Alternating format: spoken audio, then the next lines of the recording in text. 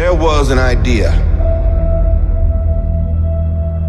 to bring together a group of remarkable people. To see if we could become something more. So when they needed us, we could fight the battles that they never could. I'm here to talk to you about the Avenger Initiative.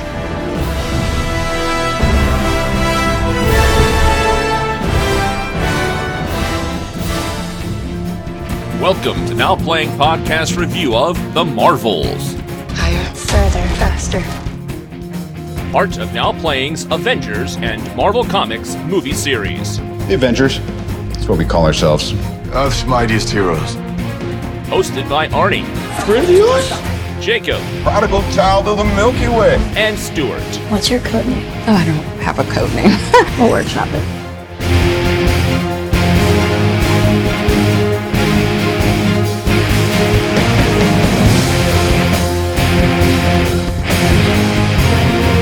What are you prepared to do?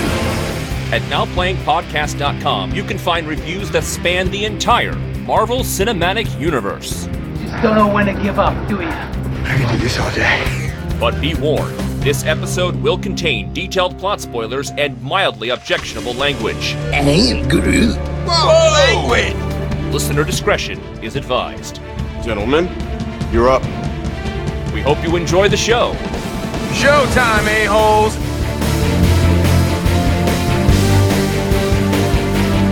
Today we're discussing The Marvels, starring Brie Larson, Teyonah Parris, Iman Vellani, Zawe Ashton, Gary Lewis, Park Seo-joon, and Samuel L. Jackson, directed by Nia DaCosta. This is Arnie, co-host of Now Playing, entangled with my two co-hosts. Yep, this is Stuart. And this is your co-host, Jacob. Hey, this is your co-host, Jacob, for those that aren't bilingual. Yeah, I'm hoping you're bilingual. I don't want to have to sing to you this whole show. Although that might be fun. Who knows? This is all about fun, right? The Marvels is the most giddy MCU effort I've seen in quite some time. So why is everyone so angry at it? Because it stars women's. Yeah, it's back to Marvel one more time. How excited were you guys for the return of Brie Larson? I mean, you say people are angry at this movie. I feel like people have been angry at Brie Larson since Captain Marvel back in 2019. Nobody liked her attitude during that movie. Nobody liked what she did in Endgame. Everybody was saying she was overpowered. Brie Larson may have made some missteps during some press conferences where she didn't come off the way she possibly could have. And yeah, I don't know that people have clung on to this character the way they did, say, Captain America or Thor. Didn't Captain Marvel make $1 billion? Wasn't that $1 billion movie? Like, I know there was a ton of backlash, but I feel like if you make a movie that made $1 billion, the sequels shouldn't have, like, production stories like we're going to discuss with this one. Like, just do that again. You made $1 billion. Someone liked it. No, it's interesting. Sometimes that happens. Think about the Matthew Broderick Godzilla movie. Also made a huge money and everyone hated it. How do you make another one? Well, they ended up not. They ended up rebooting it. And I feel like that's kind of the choice here. We don't trust Brie Larson to carry the movie herself, so we'll give her some support and we'll diversify. We'll give her characters that are easy to love, and hopefully that will soften any brittle edges. Brittle is kind of the word I would land on that. Although in rewatching the movie a couple weeks ago, I would say that she does have a sense of humor. There is a playfulness to her Captain Marvel, but yes, perhaps it's just overclouded by Brie Larson giving press conferences. I disagree. I think it's barely there. I rewatched Captain Marvel for the first time in many years. I think it's kind of telling that I rewatch Marvel movies quite a bit, but Captain Marvel is not one of them. I'm glad I rewatched it. There's a lot I forgot, and while there is humor in that movie, I don't think Brie gets a lot of time to play. And Brie is a good comedic actress. I think she can play light, and I feel like she was hampered by a script that didn't let her do a whole lot. There's one scene where she's fighting literally with her hands tied that's kind of some physical comedy, but she doesn't tell any jokes. She's not really in a lighthearted role.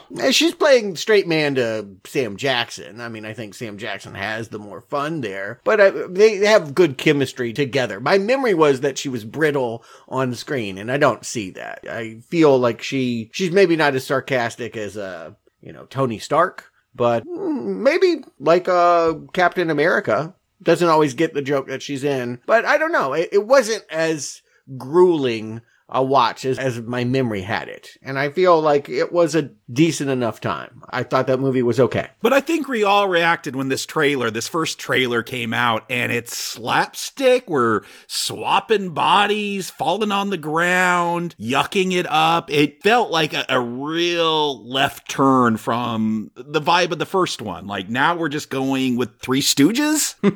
Freaky Friday was my reference. Yeah, I feel like we talked about the trailer with some previous Marvel films, bringing in the Beastie Boys and really trying to fun it up. I mean, they're done with Guardians of the Galaxy with Volume 3. This is their next great hope, I think, to capture that audience, capture that vibe. And I would say that if your idea of Marvel comedy is Guardians of the Galaxy, Captain Marvel didn't have any of that. They're going to try and insert that into this movie. And again, I think that's part of why they're giving her the 16-year-old fangirl and trying to just make it more playful, more youthful. But you mentioned before that there were 7 loose ends to tie up, that Feige or somebody was saying we have 7 storylines that are going to be addressed with this sequel. I tried to count them. So did I.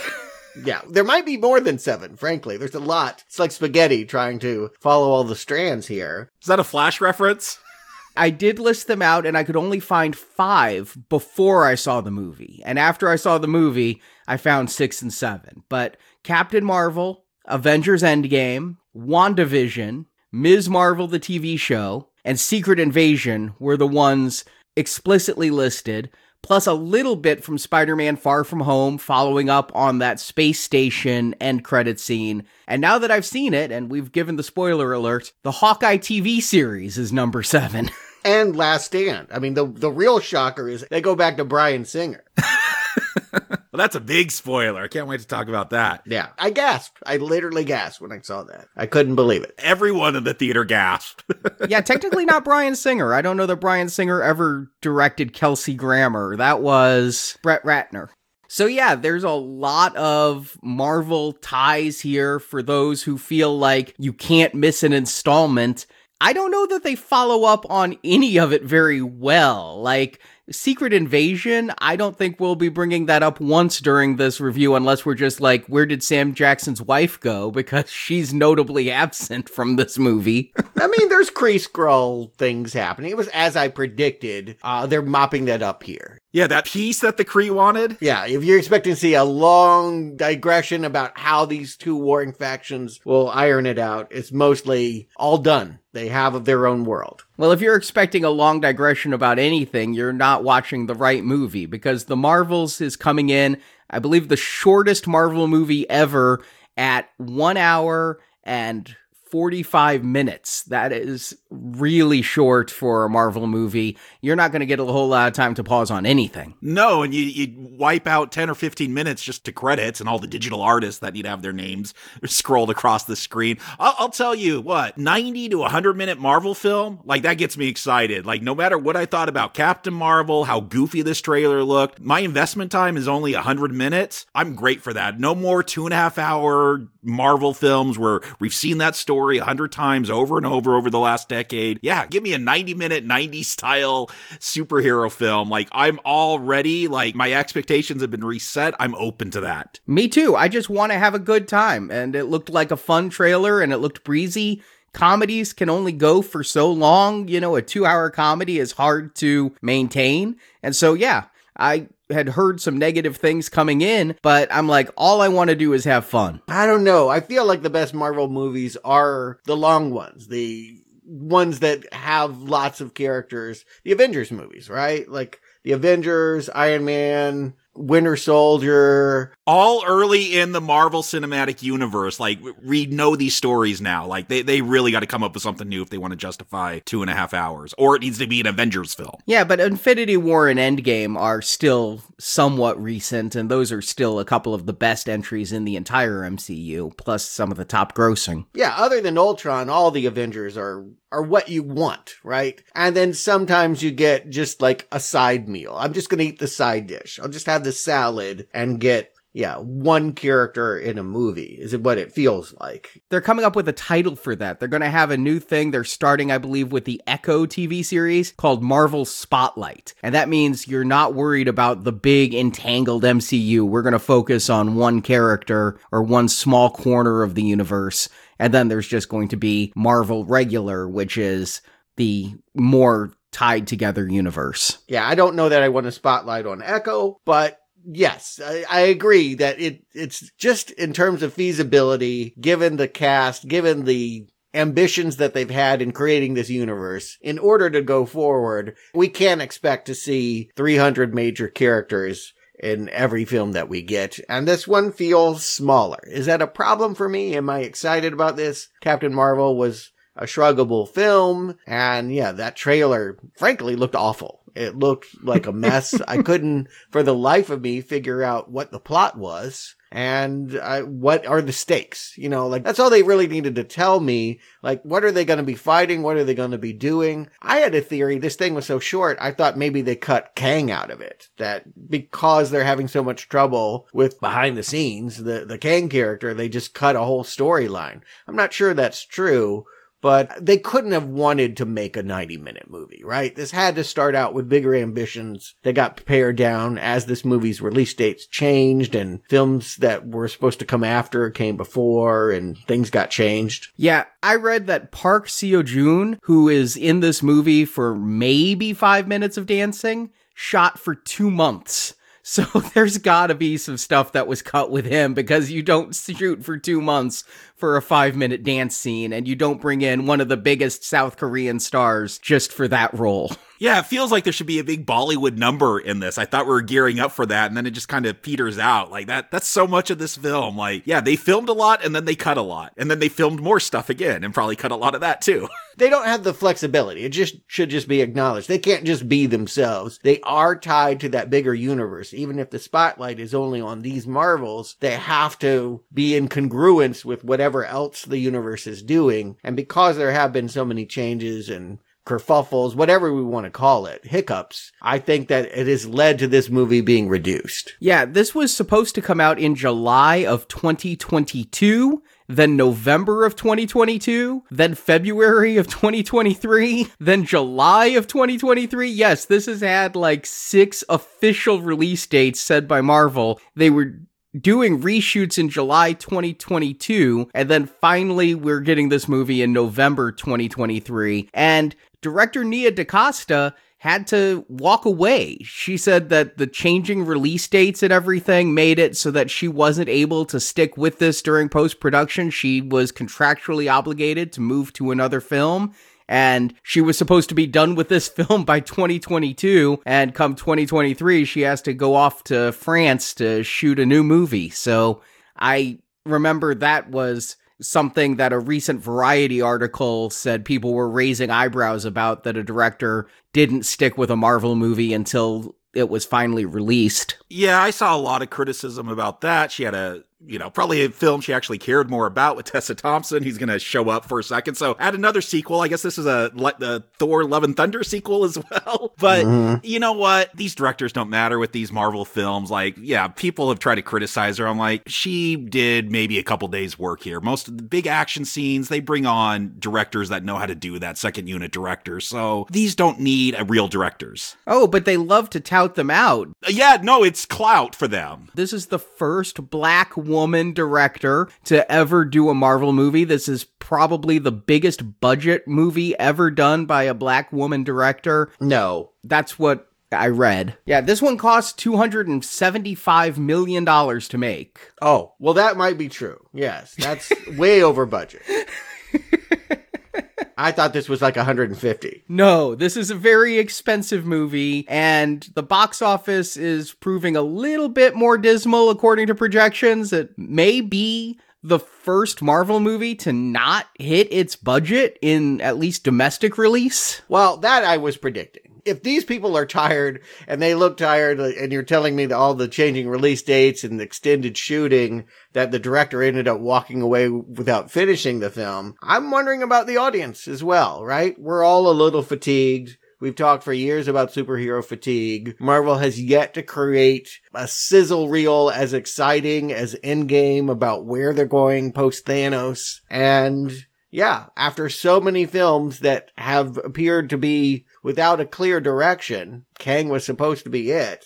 Yeah, I'm wondering if this is just the breaking point for fans. That I know a Marvel fan in my family that's not going to go see it this Thanksgiving, does not want to, actively is against seeing it. It's funny because I have a lot of friends who are big Marvel fans and went to every Marvel movie, and post-COVID, they've been waiting for Disney Plus these days. They're like, I don't need to see that. And then by the time it gets to Disney Plus, I think they have some apathy setting in. They haven't even seen a couple of the more recent ones. Yeah. The Empire's crumbling. I mean, you can feel it. Like the must-see synergy that they had about 5 or 6 years ago is largely gone. And if this is a 90-minute lightweight non-event, I hear you guys saying I'm excited for that, for what it can offer in terms of a different experience. But what that means for the box office is probably a non-event as well. I did my part for the box office. I went and saw this movie twice. I went on Thursday night for the 6 p.m. premiere at AMC IMAX. And if I may digress for a moment, AMC has finally jumped the shark on its popcorn buckets. You know, they do those special popcorn buckets for event movies. What shape was it this time?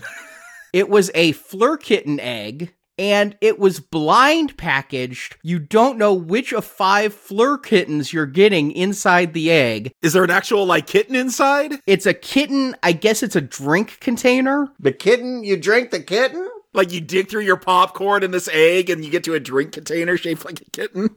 That's weird. No, when you open it, you take the drink container out of the egg, fill the egg with the popcorn, fill your soda with the kitten, and then there's a Chase gold one. We're talking a $40 egg, and it dares to say on it, collect them all. If you were lucky enough to not get a repeat egg, you're spending $200 on popcorn buckets. This is ridiculous. Okay, have you gone to eBay to pick up your variants? This is stupid. And they're Flerken eggs. I mean, that's not even a big part of it. And it kind of spoiled a little bit of the movie. It's the whole climax of this film. How are you talking about? It is the movie. Yeah, that is the movie, Arnie. This movie is about cat memes. Kittens eating people. Yeah. It spoiled a little bit of the movie because when they find a Flerken egg, they're all like, what is this? I'm like, well, I know because I was just at the concession stand. But not a huge audience at the IMAX. This did have a lot of IMAX formatted scenes, as all Marvel movies do, so it utilized the full frame available to them on IMAX. Sound was great. I didn't hear Taylor Swift coming in through the walls or anything. And then I went and saw this again the next night, 7 p.m. showing in 3D. I didn't mean to buy a 3D ticket. They still do 3D showings? They do. I didn't even pay attention enough to realize I was getting a 3D ticket. I knew I was on the Super DLX screen for this one. It was 3D. And as I think we always say with these post-conversion jobs, there's a couple of scenes that look good, but by and large, I forgot this was 3D for much of it. Like, the opening scene looks good. There's a scene of Captain Marvel floating in space during the climax where it's just her against a starfield that looked good, but by and large, the 3D was a non-entity in this movie. But I did see it twice, and when I went with Marjorie on Friday night, she did turn to me. We've gone to every Marvel movie together opening weekend since Iron Man. Every single one. And she turned to me and said, this is the smallest audience I've ever seen for a Marvel movie opening. I counted, there were 14 tickets sold in this theater that seats 220 people. And of those 14, I think 4 no-showed. Yeah, I saw it at IMAX 3D. That's kind of what I attributed why it was a low turnout. It was Thursday at 4 o'clock, so already, and then you add that 3D price, unless you're on the AMC membership. Stubbs, A-list. Yeah, that A-list thing is going to make it the same price as any other ticket. But yeah, most people aren't going to want to pay $25 to see this film. And yeah, there were only about 20 people in my theater. Well, 3 for 3, I guess. I went to buy my tickets a couple hours before the show Thursday night. I was the first one pre-ordering tickets. I had my pick of seats. When the movie finally started, there was maybe 20, 30 people there. And Arnie, you saw this twice. I wish I saw it twice. I did not expect that I would have to see a 90-minute film twice to understand it. I wished I did, but that's more of the review. But yeah, I definitely am going to be looking at you for some answers. Yeah, you get the fun job of the plot. Yeah, I walked out of this the first time, and I'm like, you know, in this movie, the people have their powers entangled. I think this thing has its plot entangled. How do I write a plot summary for this? I was seriously daunted, and I'm not very happy with what I came up with. I wish this wasn't weekend of release and I had a little bit more time to refine it, because, oh man, this film. It is a reflection of this film. Yeah, I believe so. I mean, I can only summarize a plot as cleanly as the movie's plot is. As much as they give it to you. This might be more entertaining than the film. Arnie, give it to us. 30 years ago, after the events of the first Captain Marvel film, Captain Marvel herself, Carol Danvers, played by Brie Larson, destroyed the artificial intelligence that ruled the Kree people. This results in a Kree civil war that depleted their planet Hala of resources, and now the Kree are on the verge of extinction. The Kree have turned to their new leader, Dar-Ben, played by Zawe Ashton, to save them. Dar-Ben has recovered a quantum band, a wrist bangle that was used to create all the cosmic jump points in the galaxy. She plans to use this to create jump points that will steal the air, water, and sun from other planets and restore the Kree homeworld to health. However, while using the quantum band, Dar-Ben creates a cosmic anomaly that is simultaneously found by both Carol and astronaut Monica Rambeau, played by Teyonah Parris. Monica, if you don't remember, and I don't blame you because it's been many years, was in the WandaVision TV series where she got superpowers that are generally ill-defined, but she can phase through matter, shoot energy from her hands,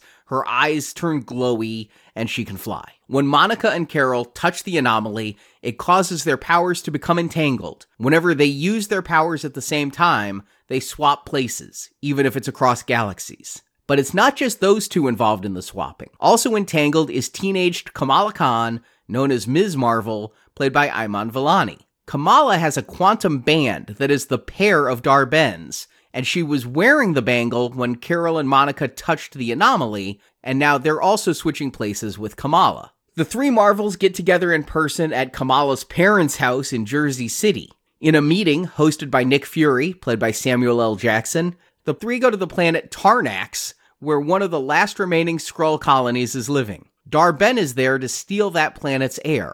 The Marvels help some of the Skrulls escape the planet before it's uninhabitable. Carol then realizes the next planet Dar-Ben is going to target is a water-covered world of Aladna, a planet where Carol has married the prince. The Marvels travel there to try and stop Dar-Ben, but they are unsuccessful. Dar-Ben's final plot is to steal Earth's sun to restore sun to Hala. She opens a jump point, which disrupts the Saber space station, causing Nick Fury and all aboard to evacuate to Earth. The three Marvels fight Dar-Ben, but fail to stop her, and Dar-Ben steals Kamala's quantum band. With both quantum bands, Dar-Ben opens a massive rift in time and space, but dies in the process. Monica is able to use her powers to close the rift in space, but in doing so, she's trapped on the other side, where she's picked up by the X-Men. Meanwhile, Carol realizes her powers are enough to restart Hala's sun, so she flies to Hala, fixes their sun, saving their planet. She then decides to move into Monica's old house in Louisiana, for reasons.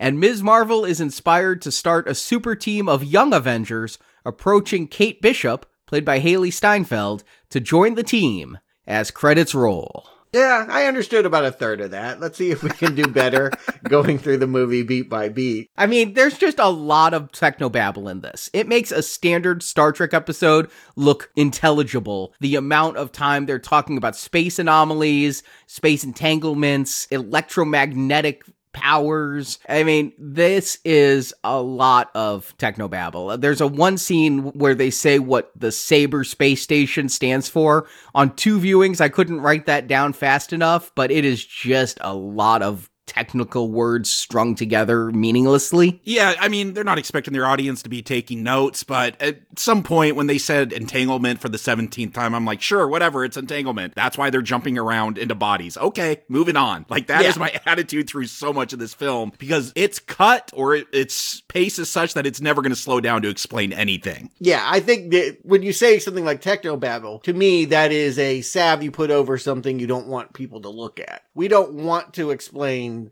the whys and hows. So just go with the idea that this is body swapping and a big slumber party is kind of how it comes off in the end. But we're now playing We Must Pick at the Nits. So I'll start with a question. Have we been to MB 418 before? I was trying to figure out this moon. Is this the Dark Elves world or something from Thor 2? As far as I know, MB 418 is brand new to us. And yes, this is where we are introduced to Dar-Ben, and she is doing a archaeological expedition. Her planet is dying, and so her entire plan is to scour the galaxy to find a magical bracelet, and she just so happens to be lucky enough to find it somewhere in the galaxy digging up this moon. But we've seen this bangle before. It's been on Earth. There were 2 of them back in Ms. Marvel. I wish I could have had time to rewatch Ms. Marvel. She only had 1 during that series. I thought there was 2. They were looking for 2. There was 2, but she never had both of them. They were lost in time. No. I'm pretty sure, and I agree, this is where we got to collectively...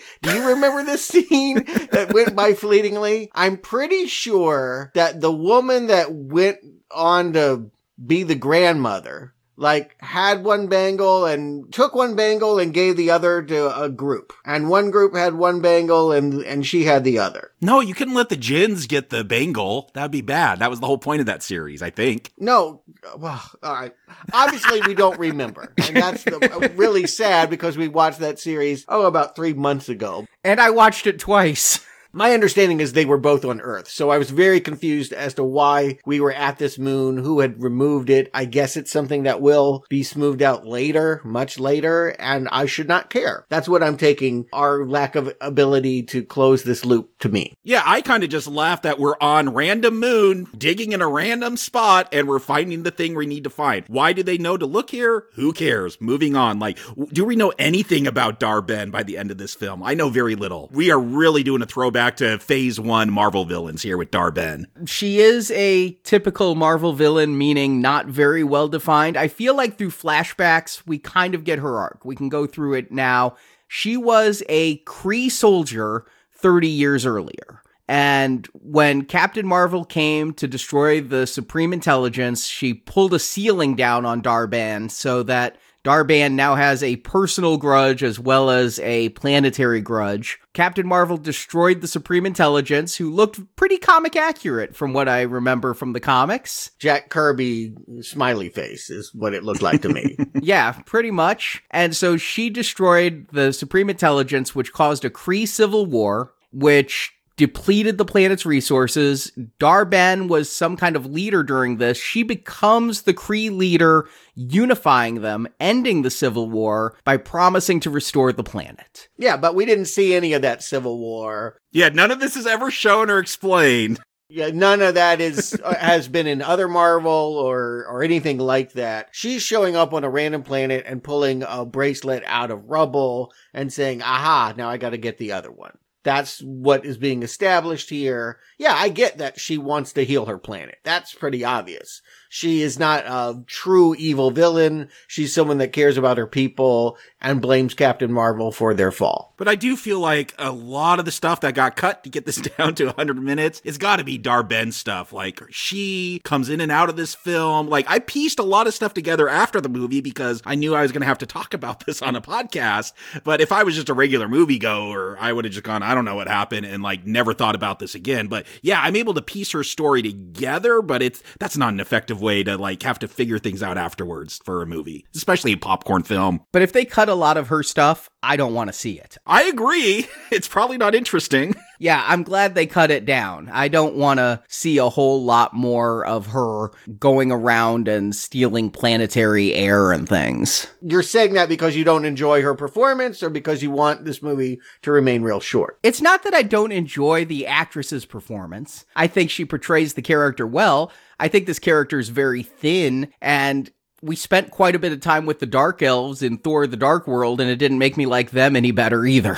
Yeah, okay. Yeah, I mean, I think she's fine in terms of, I mean, is she any better or worse than Ronan? She kind of has the same hammer as Ronan. She wears the headpiece that Ronan had. Yeah, Ronan wasn't a good villain. You don't want to be the same as Ronan. Ronan was better, though. Ronan seemed more imposing. Ronan was standing up to Thanos. Ronan was a true bad guy. We start with Ronan executing somebody for pseudo-political religious reasons. I felt like Ronan was evil, whereas, as you said, Stuart, here, Dar-Ben has reasons for what she's doing that are somewhat sympathetic, I suppose. I mean, we're supposed to not like the Kree after the first Captain Marvel movie, but I guess we're not wanting them to go extinct either and have their entire planet destroyed, although it is said that at one point the Kree occupied 25% of the known galaxy. So couldn't they just go to one of those other planets that they occupied and not really worry so much about Hala? Don't you remember Secret Invasion? Planetary real estate is very limited. Nick Fury hasn't been able to find a planet for the Skrulls in 30 years, so who knows? It's because the Kree took them all. Yeah, we'll get a little bit more into her later, but I get enough. I hear what you're saying. She's not complicated. She's not interesting. She's not the point, right? The point is not, and rarely is in a Marvel movie, about spending time with a villain. Let's see what Fury and the girls are doing. Like, it's not long before we jump from there to Jersey City, and we have Kamala, which, God help you if you haven't watched Ms. Marvel. We talked about not covering that series. I can't imagine what the experience of watching this movie would be had I not orientated to who she was and her whole fanfic world here. And yet a lot of people skipped it. It was the lowest rated Marvel series. So good luck. Then again, this is maybe the lowest grossing Marvel movie. Yeah, they're going to try to fill you in. They're going to do that whole Doodles coming to life thing that she did in that first episode of that series. They're going to try. I mean, they got it. If this is a sequel to like 7, 8, 9, 10 different movies, they got to know they got to fill in backstory for some of these characters, especially Kamala and Monica. Yeah, all you need to know is that she lives at home. She is a superhero because she wears a bangle, and it's the other half of what our villain is looking for. And then she blows back into a closet for reasons, and we jump back in time to the real star of this movie. Carol Danvers is trying to prune her memories using some kind of torture device. Yeah, she had her memories wiped by the Kree, and she's going to say later on she still doesn't have all of them back, and so she's using the Skrull torture device, which is what the Skrull use to steal your memories so that they can know how to impersonate your personality and call your children by their right names. She's using this to try to recover her lost memories. This is something mentioned, glossed over, not important. I don't know what Carol's lost memories really hamper her during this movie, nor do I see her get any memories back during this movie. Well, I wondered if it wasn't something else. Yeah, she says that she's trying to recover memories, but she's really a character, not unlike Nick Fury in Secret Invasion, that is morose and trapped in guilt. We will find out that she didn't return to Earth because she feels bad about not completing a mission in space. So we get the first tease of what she did. We don't know that she destroyed the Kree civilization. We just get this quick flash of her arriving at Hala and causing an explosion. So we didn't see her destroy that AI. You guys recently rewatched Captain Marvel. I thought, wasn't that the end of that film? She doesn't destroy the AI. No. So this is totally off screen, not in a movie. Her whole central conceit, like, that she's trying to go through to reconcile that she perhaps caused the civil war on Kree, like, none of that's in the film. It's funny because the end of the first movie, she sends back Jude Law to Hala and says, "Tell the Supreme Intelligence I'm coming for it." Well, that sounds like it could be an entire sequel in itself, and here we find out, no, she just went there like 5 minutes later and destroyed it really easily. Wow, this is even more baffling. I thought this was the the end of Captain Marvel. Obviously, I don't remember that movie very well, but I would just assume she defeated the big bad thing in that movie. But wow, I thought that was all recap for stuff I was supposed to remember. We don't know. That's the thing. That's been the big tease for, I would say, it's why you don't remember the end of the movie and all of this. What she's been doing in space, what Fury has been doing in space, has largely been unknown to the viewer until Secret Invasion and this movie. And this is the movie that's going to explain those are two guilt-ridden people that feel bad about what they did and didn't accomplish. And yeah, that she's racked with guilt is what I really see her wrestling with here. And then she's called into a mission. Fury wants her to go investigate this power surge caused by the villain poking a hole in time and space. Although I understand why Dar-Ben pokes the holes she does in time and space in the future. I don't understand why she opened a jump point here at MB418. Maybe she was just testing the bangle to see if it worked, but it took me my second viewing, because during my first viewing, I'm like, wait, why did she cause this space anomaly to begin with? But it's, yeah, here on MB418 when she does that. Aren't those jump points just how, like, their light travel, how they get around really fast? I thought maybe she's just leaving and had to open a jump point to get out of there. Yeah, but they're supposed to close when you're done, and she's leaving the door open is what she's doing, and creating new jump points. They describe it as space fracking. And if there's too many jump points, then there's going to be earthquakes in space. I got that, and that's where I turned off my mind at the end of that technobabble. Too many is a bad thing, so I don't care why, I don't care how, I'm moving on. It's bad to have too many. I'll just offer this. I think I heard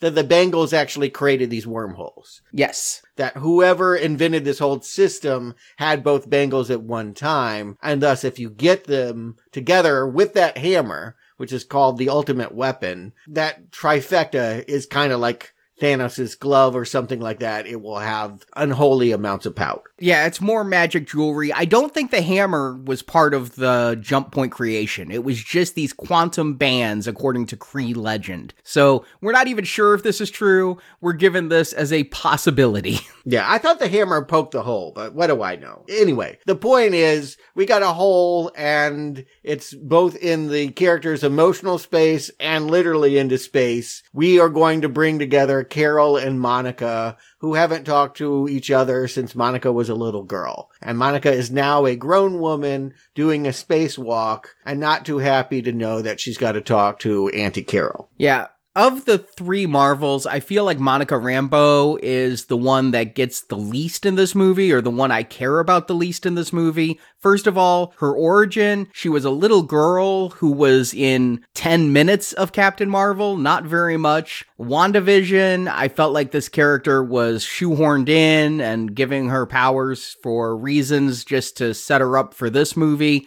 And here, yeah, her feelings of abandonment by Carol and her being distraught that her mother died while she was gone in the blip. I don't know that we get a lot of emotional resolution for Monica. I don't know that she does a whole lot in this movie, which is disappointing because we're going to have 3 stars. I want each of them to work as an ensemble, and Monica feels like the lesser. Yeah, if Dar-Ben had stuff cut, for sure Monica did. I feel like, again, maybe test audience were like, this is boring, all this girl on girl, talking about their feelings, reconciling. I've never found girl on girl to be boring.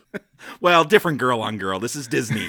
It's not that girl on girl. I actually think it is that girl on girl, and I think that's why it got cut. You think there's lesbian stuff in this? I absolutely believe that Carol and Maria had a relationship, and that if Monica were missing her mom, we would understand that pain a lot more than my aunt. You know, like, my aunt just doesn't have the resonance of, one mom died of cancer, and my other mom said, I'll be right back, and didn't. Yeah, I agree. It felt like that was implied in the first movie, but they didn't really want to go there. They imply it here, too, that she'll kiss Tessa Thompson, but not on the lips. And, you know, they tried to play that those Valkyries were into women, but they just don't want to do it, and it means emotionally these things don't track. Well, they did it for the Eternals. Yeah, and I guess they got blowback for that. I mean, again, there are lessons Disney has learned. They did it for 0.2 seconds in Lightyear, and people lost their minds, so. Yeah, people get really mad. You can say it's not a big deal, it doesn't bother me, but it bothers some people, and it means incredible campaigns against your film that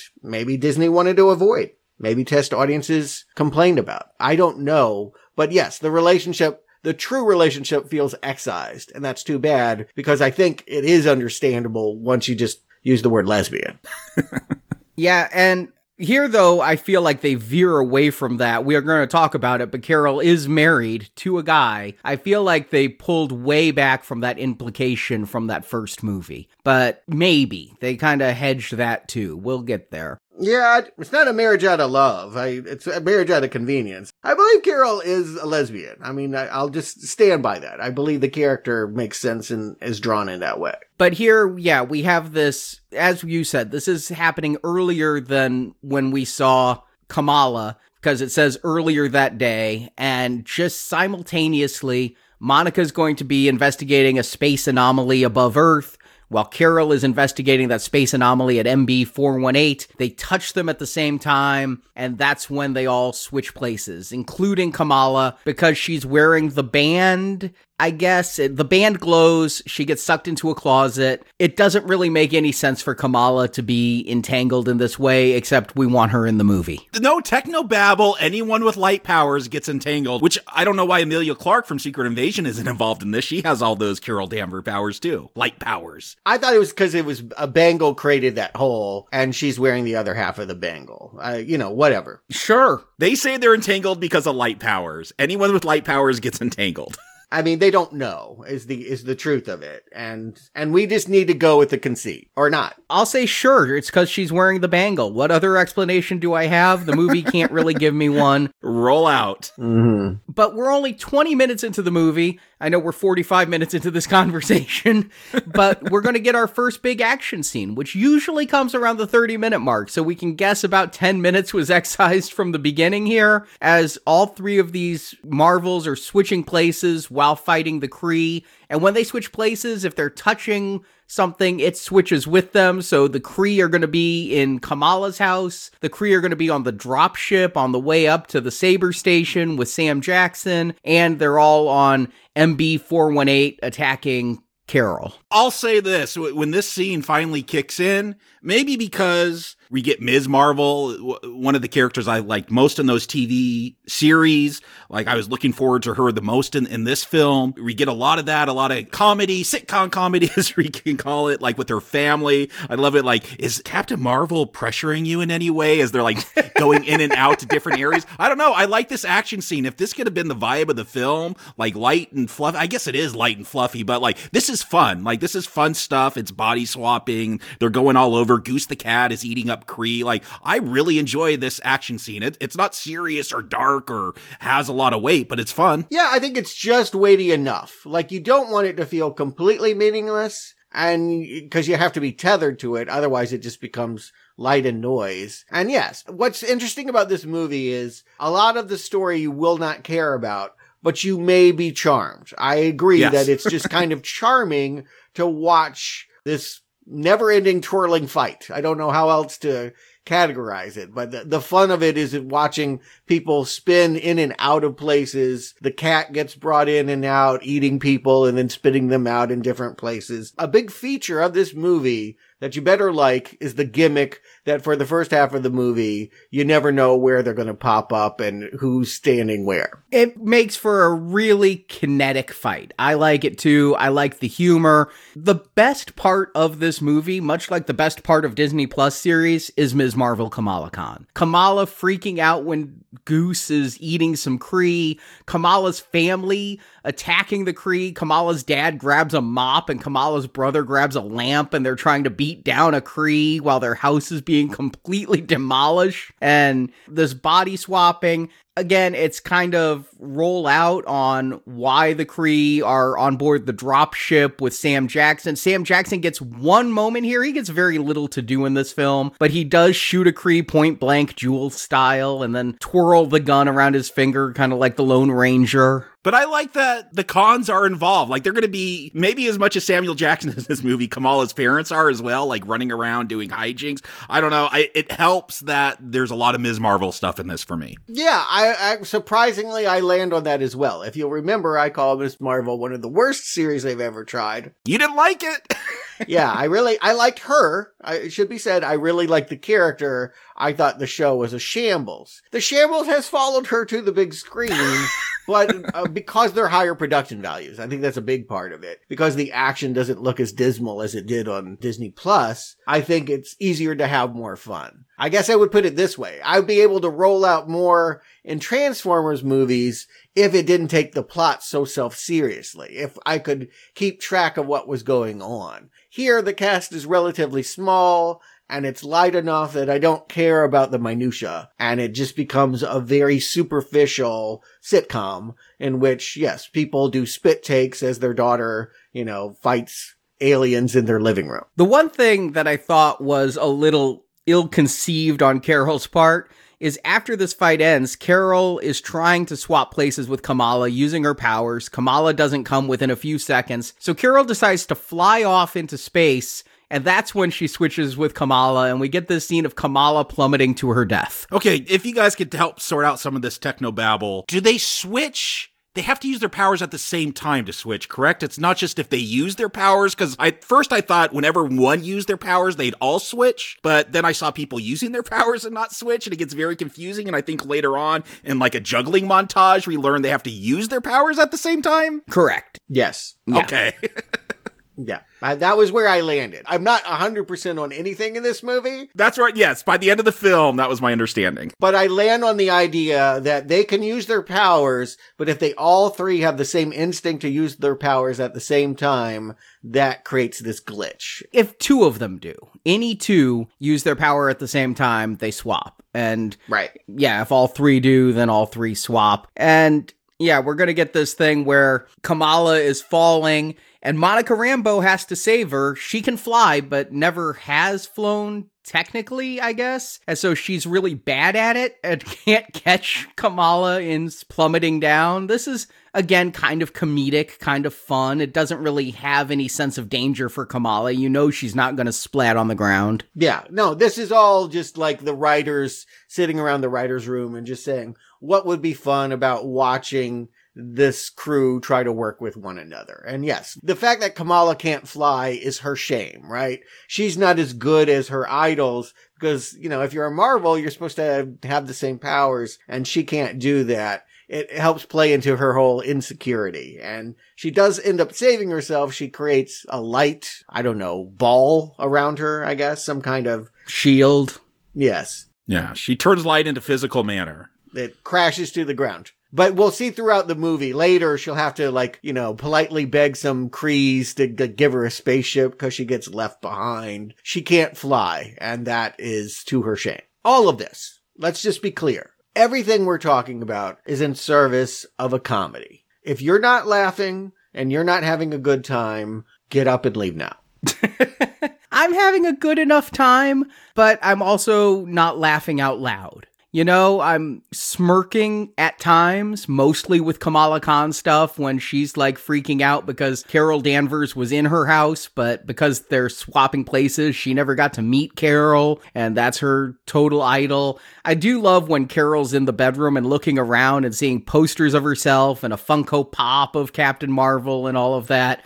Just totally, almost a shrine to Captain Marvel is Kamala's bedroom. Yes, and that's the fun of this. This is about the situational comedy of a fangirl that gets to meet her idol and then, of course, realizes she's not everything that she idolized her to be. I agree. The Monica Carol stuff is a little less understandable, relatable, because they don't really explain what Auntie meant to her. And I don't know. I don't feel like Monica has a good bonding with Kamala. So maybe that's why, Arnie, you say you don't feel as connected to her, is that she doesn't have a natural fit with Kamala the way that Carol does. Yeah, it's almost a love triangle where Captain Marvel's the middle point and there is no connection between Kamala and Monica. You wonder if they might have tried, since so many of the scenes they cut back and flashback are of Monica as a little girl, as if there were moments where Monica tried to relate to Kamala at that age or being without a mother. I don't know. I could see what they were hoping. You throw it all in a bag and you shake it up and you hope,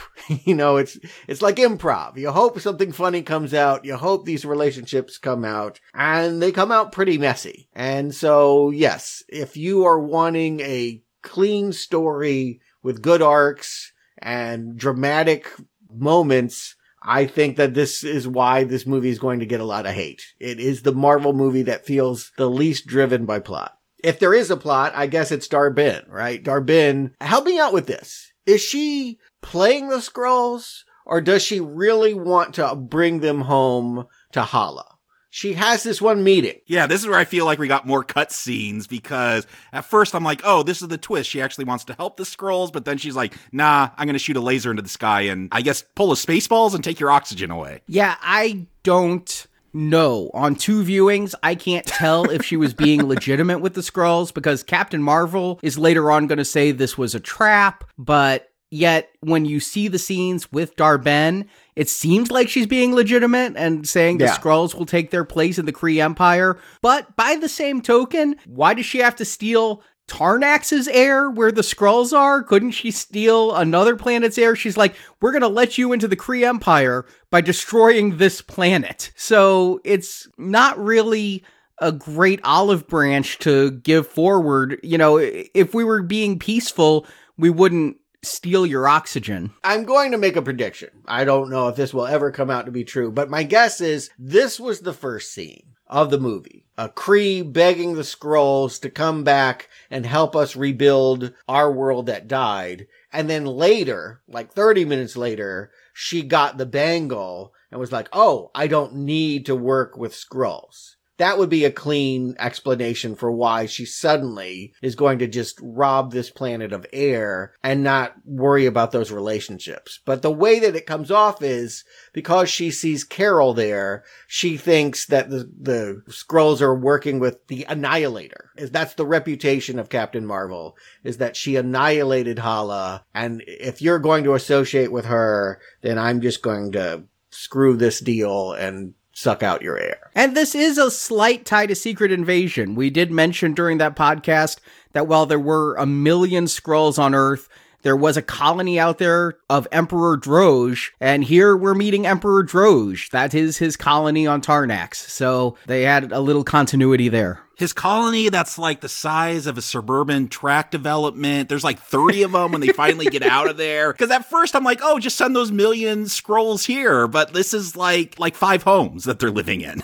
Oh no, there's a lot of Skrulls, and I think a lot die here. They only save maybe 30, but... Yeah, that's the important thing to realize. That's the thing that breaks Kamala's heart. I think part of her disillusionment with Captain Marvel is that Captain Marvel makes a very pragmatic decision into this battle. They're running around and Kamala's creating like light jewel slides and trying to get as many people as they can to the ship. But when they fill up the ship, and there's still, I would say, at least hundreds of people yet to get to an escape pod, they pull out. Captain Marvel says we have to save who we can, and that's a painful thing for a teenager to realize. Your hero leaves people to die. And this is where maybe the edits just cut into some of the emotion, because I got that vibe that Kamala feels disappointed. Like, aren't we supposed to save everyone? And they're like, we can't save those people. A rock fell down. You're not going to see any bodies. Maybe that's why it doesn't feel to me like hundreds died, because you'll see something crumble and then they'll just cut away and Captain Marvel will look sad or something. But yeah, like, I understood like that's what's supposed to be going on in this scene. I just didn't feel it. I wanted to feel that disappointment more. I wanted to feel the emotion, because this is so slim and just gets to the point. I understand a lot of things, I just never feel them, so they just leave you after you walk out of the theater. The stealing of the planetary resources really hurt this movie for me, because first of all, I'm no physicist, but I don't believe sucking oxygen into space will then bring oxygen to another planet, like you can direct it. Go watch Spaceballs, it works. Yeah, but at least they had a giant vacuum to put the oxygen in. This reminded me of whatever Transformers movie where they like opened a gate so they could bring Cybertron to Earth and like suck up all its resources. I'm like, is that what's going on here? Yeah, and if it's reminding you of Transformers, that can't be good. But it bothered me that in this case, that they're taking the air into space, and then we're going to cut to Hala and see everybody can take off their breathing masks and breathe freely because they've destroyed the planet Tarnax. So you don't like the logistics of that? That bothers you? Yeah, scientifically, it's going to get worse on the next planet. I mean, when they're going to steal a planet's water, I'm like, Are the planets the same size? They say this planet's like 99% water. Are they going to flood Hala? Have they figured out the ratio that this is the planet that has the exact amount of water Hala needs? It really bothers me. When you say you have a drought, like, I assume they're taking salt water, and you don't want salt water. You got to be able to drink that. I don't know what Kree biology is. Maybe they could process salt water. Who knows? But yeah, how are you going to steal a sun? That's crazy. Are these real problems or are these like meme problems? No, these are real problems. These are pulling me out of the movie in the theater. Okay, because I feel like sometimes people like watch Titanic and like, he could have fit on the door, and he could have. It's fun to ridicule something, but in the moment you feel it and it doesn't bother you. You're literally in the theater with your arms folded going, wait a second, they're sucking out the air? Yes, that is literally me on both viewings.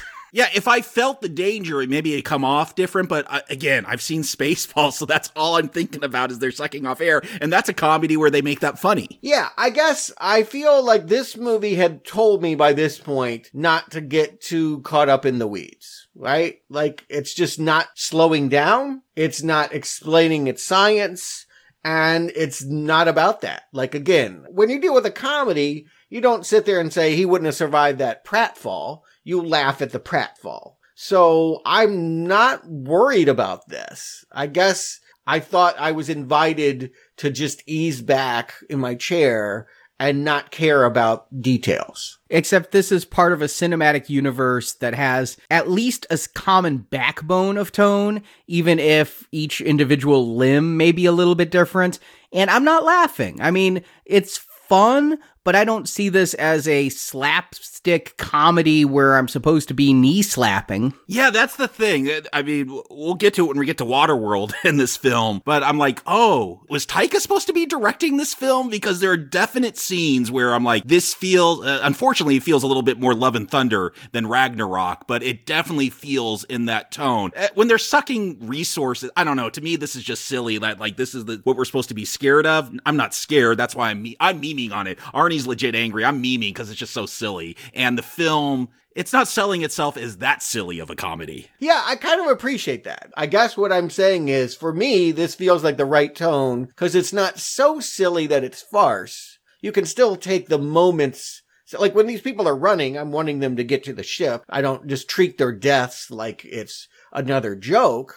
But I'm not also crying about it either, because they don't take that moment, Jacob, as you said, to process grief and sadness. It's really weird when Carol will finally be explaining why she didn't come back, because it's like one of the few times that this movie feels more like Secret Invasion than some rom-com. And so, yes, would this movie be better if it slowed down and allowed more emotions to pour in here? I think it would be a more complete experience.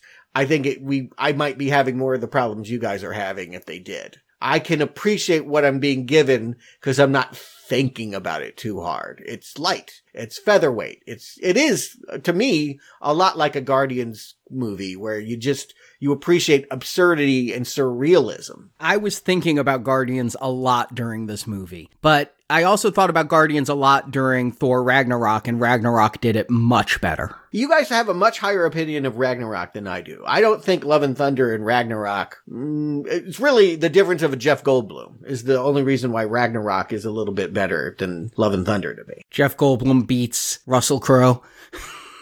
Yeah, definitely. I think that's easy math. But we're not going to have a whole lot of time here. There is this dramatic moment because when Kamala was on the Kree ship, she saw a star chart. So this is where we're going to get the three entangle their minds using those torture devices of the Skrulls instead of just entangling their powers. This is where we see the flashback of Captain Marvel destroying the Kree supernatural intelligence. We also see something that, again, the logistics kind of bother me. We see a memory of Carol. She did go back to Earth and see Maria while Maria was dying of cancer during the blip. So at some point before fighting Thanos, Captain Marvel came back and hung out with Maria while Monica was dead. Or ashed. Yeah. Yeah. And Maria actually says, she wants Carol to take care of Goose. I guess Maria had been taking care of Goose, but she says, only until Monica comes back. I don't know why Maria would have any impression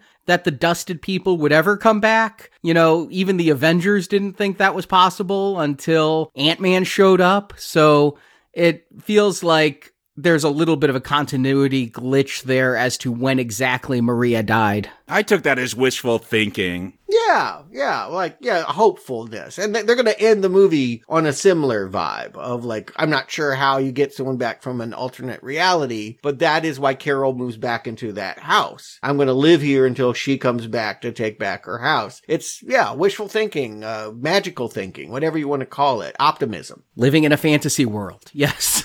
Yes, we can frame that in negative or positive ways, but I take it to mean that Carol didn't stop thinking about Earth and her wife. God damn it, I'm going to keep saying it. This was a romantic relationship. This was not her best bud. It irritates me. Yeah, I know, but you got to take the movie on what it's going to give you, and it will not confirm. It will deny. Yes.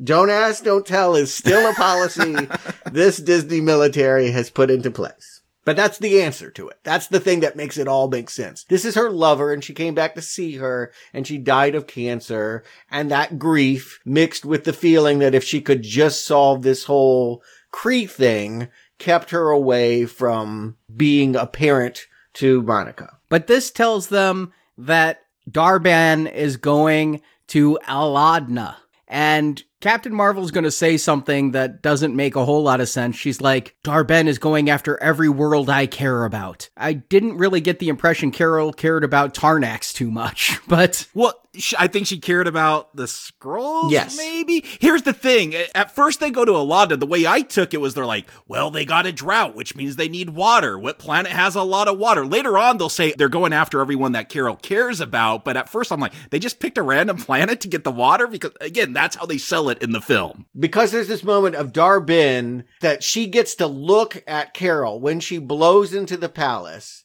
Right after or right before she kills the Supreme Intelligence and the ceiling falls on her. That is why it is personal. That is why, yes, we need water. We could probably get it from lots of planets. But if Carol married some prince on a water planet, we're going to go after their water. We're going to go after the sun from the earth because Carol has a house on Earth. But she doesn't love this prince. They even say it was a political alliance. Like, there's nothing romantic where she cares about these singing people, it seems. Well, I guess don't know that backstory. I wait for Kamala to draw it in her fanfic. She really seems to be into it much more than I am. I just appreciate that they're having a laugh at Disney, right? Like, this is a Disney princess scene that we get to see Brie Larson, who's kind of embarrassed. She's trying to hide with a jellyfish hat, but has to participate in a big musical number out of Beauty and the Beast. You say that they're poking fun at Disney.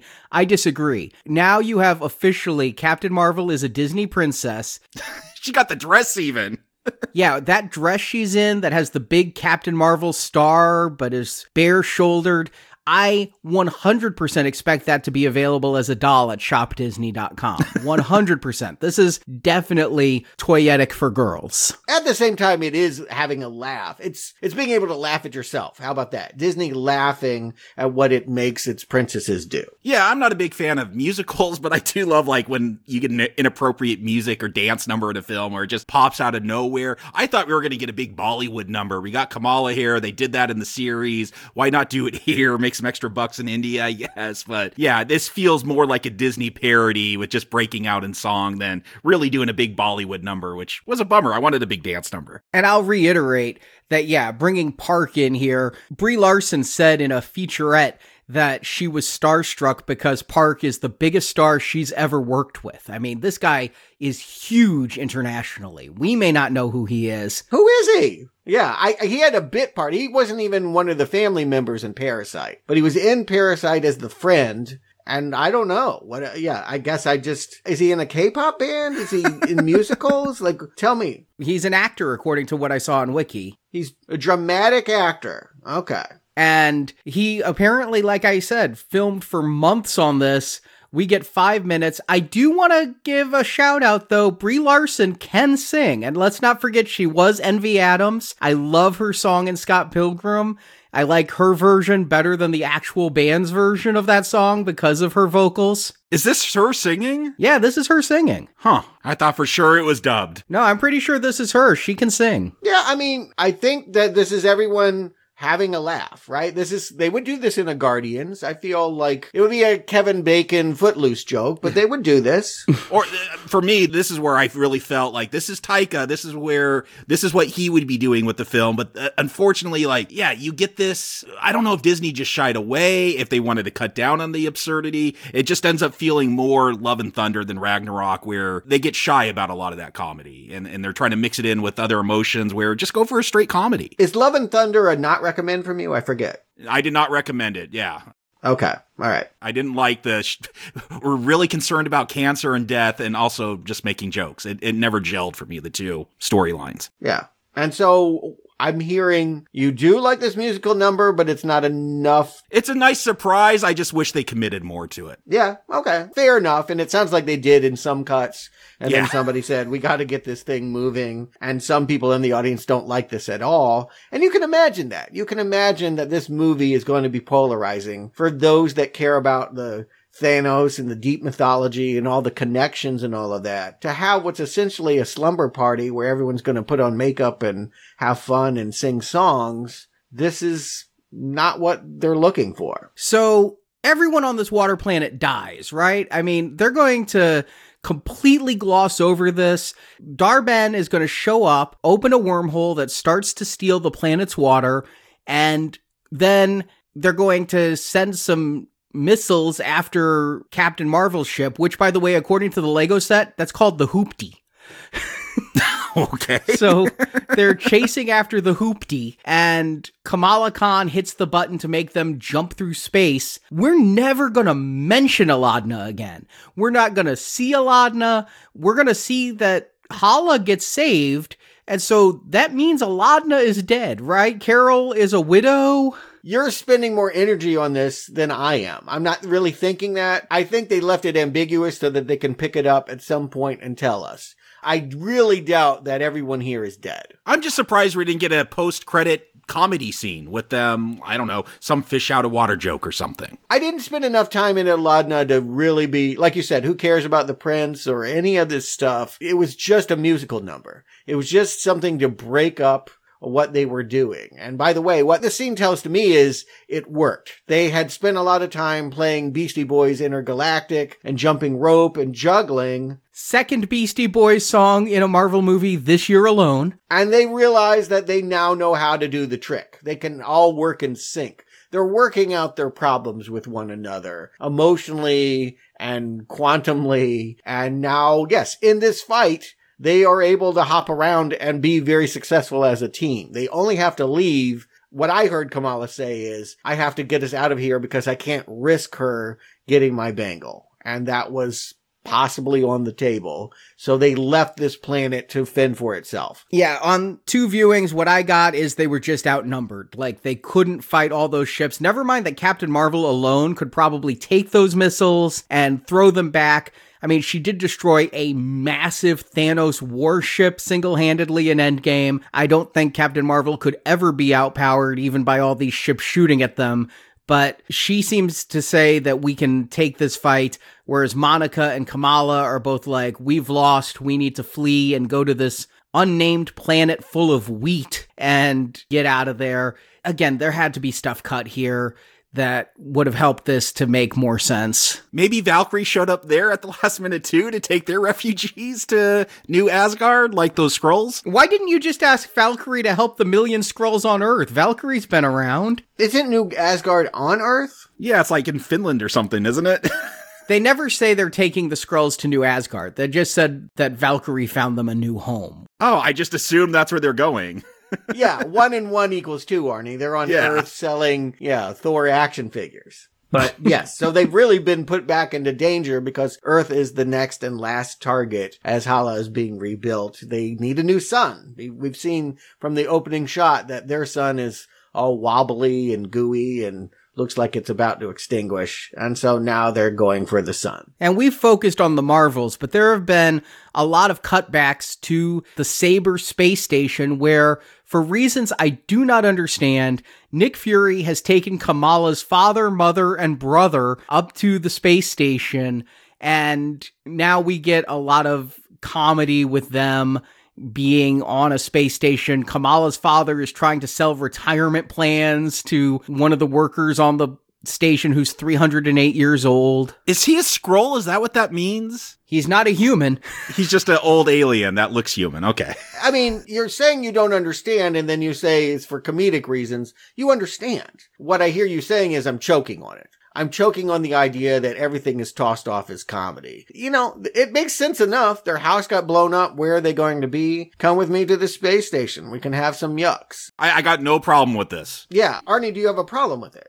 I hear you picking at it. I do have a problem because there's no motivation. They don't have a house. It's as motivated as a sitcom. Yeah. Yeah, their house blew up. Come with me. I got a place. They're going to live on the space station. And where's the brother's wife? One of the big plot points of that TV series was the brother got married. I mean, I'm having problems.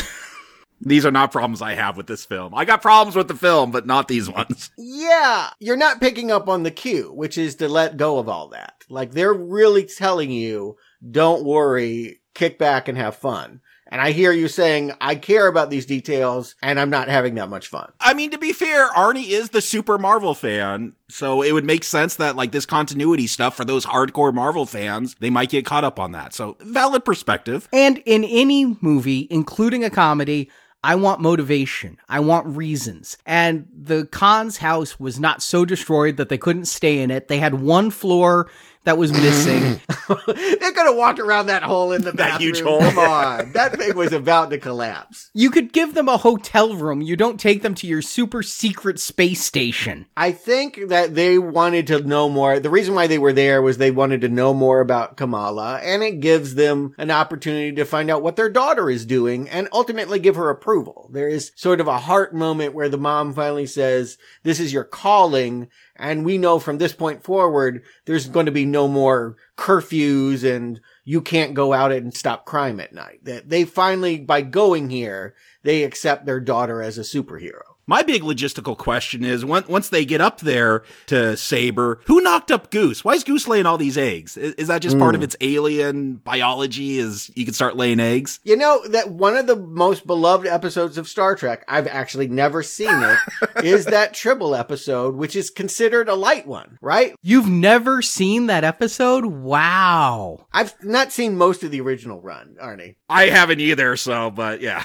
Yeah, I'll be honest. I've maybe seen like 3 of the original Kirk episodes. Yeah, I've seen the movies. Oh my God. Wow. I've seen that episode so many times. Plus, I've seen the Deep Space Nine episode where they go back and interfere with that episode. There's more Tribbles? Yeah, there's more Tribbles. And then there's the animated episode, More Tribbles, More Trouble. But my point is, usually that show is known for tackling the issues of the 60s. You know, we're going to get into racism and sexism and all this stuff. And then they have this lightweight episode where it's like, okay, we got cute little furballs that are overpopulating, and it just takes the tone off.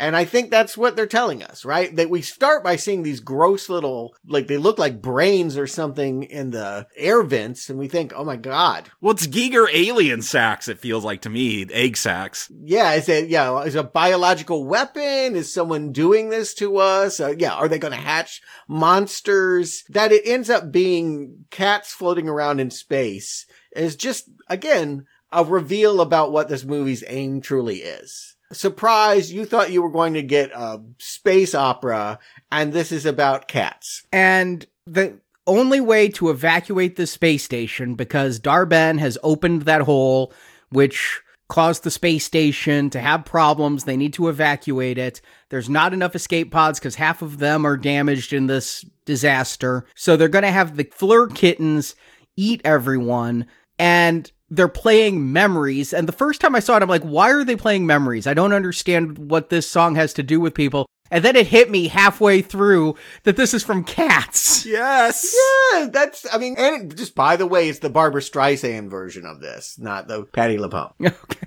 But I just kept thinking this scene would work if James Gunn directed it, because it would have more humor and more grossness. James Gunn would push this envelope. The scene as it's done here feels like Nia DaCosta is trying to do James Gunn and just not hitting that mark. Tell me why she's not hitting it. She's obviously trying. I honestly think that the musical choice, while it is from Cats, is anachronistic to the point of robbing the scene of its horror. This is the best scene in the movie. This is the best scene in the whole movie, is watching cats eat people and then floating in zero gravity.